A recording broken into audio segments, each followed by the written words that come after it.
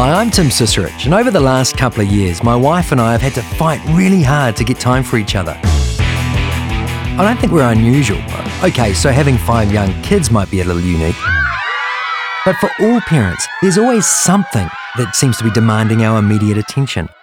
In fact, a recent poll asked couples how often they went out on a date with their partner. Its results? Most of us manage maybe 2 special nights out a year. And a quarter of the couples surveyed never even got the time or energy to date once over the year. It scares me too, because if I let my kids, my work, or any other aspect of my life get priority over the relationship with my wife, our love will stagnate. It'll eventually die. I was talking about this with an elderly friend of mine, and with a twinkle in his eye, he said to me, "Timothy, never quit the chase. Do that and you'll never lose the love." And you know what? That's what I've started to do. In this season of my life, I might not have all the time or money for date nights and breaks away, but I can treat my wife as the hot teenager I first met and still see her as. We flirt, sneak cheeky kisses, naughty looks, and we love to surprise each other.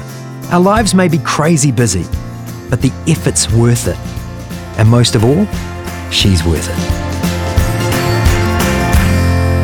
Made with help from New Zealand On Air.